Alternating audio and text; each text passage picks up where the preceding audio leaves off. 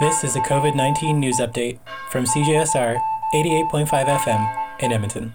In its first week, the Edmonton Convention Centre is seeing an average of 317 people each day come through its doors as two homeless encampments start to dismantle in Old Strathcona and Rossdale.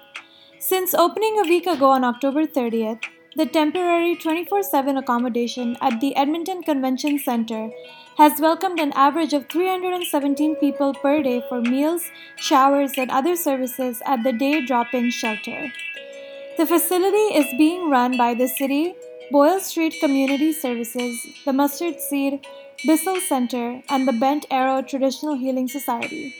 It is expected to remain open until March 31st, 2021. For CJSR, I'm Rutuja Kadam.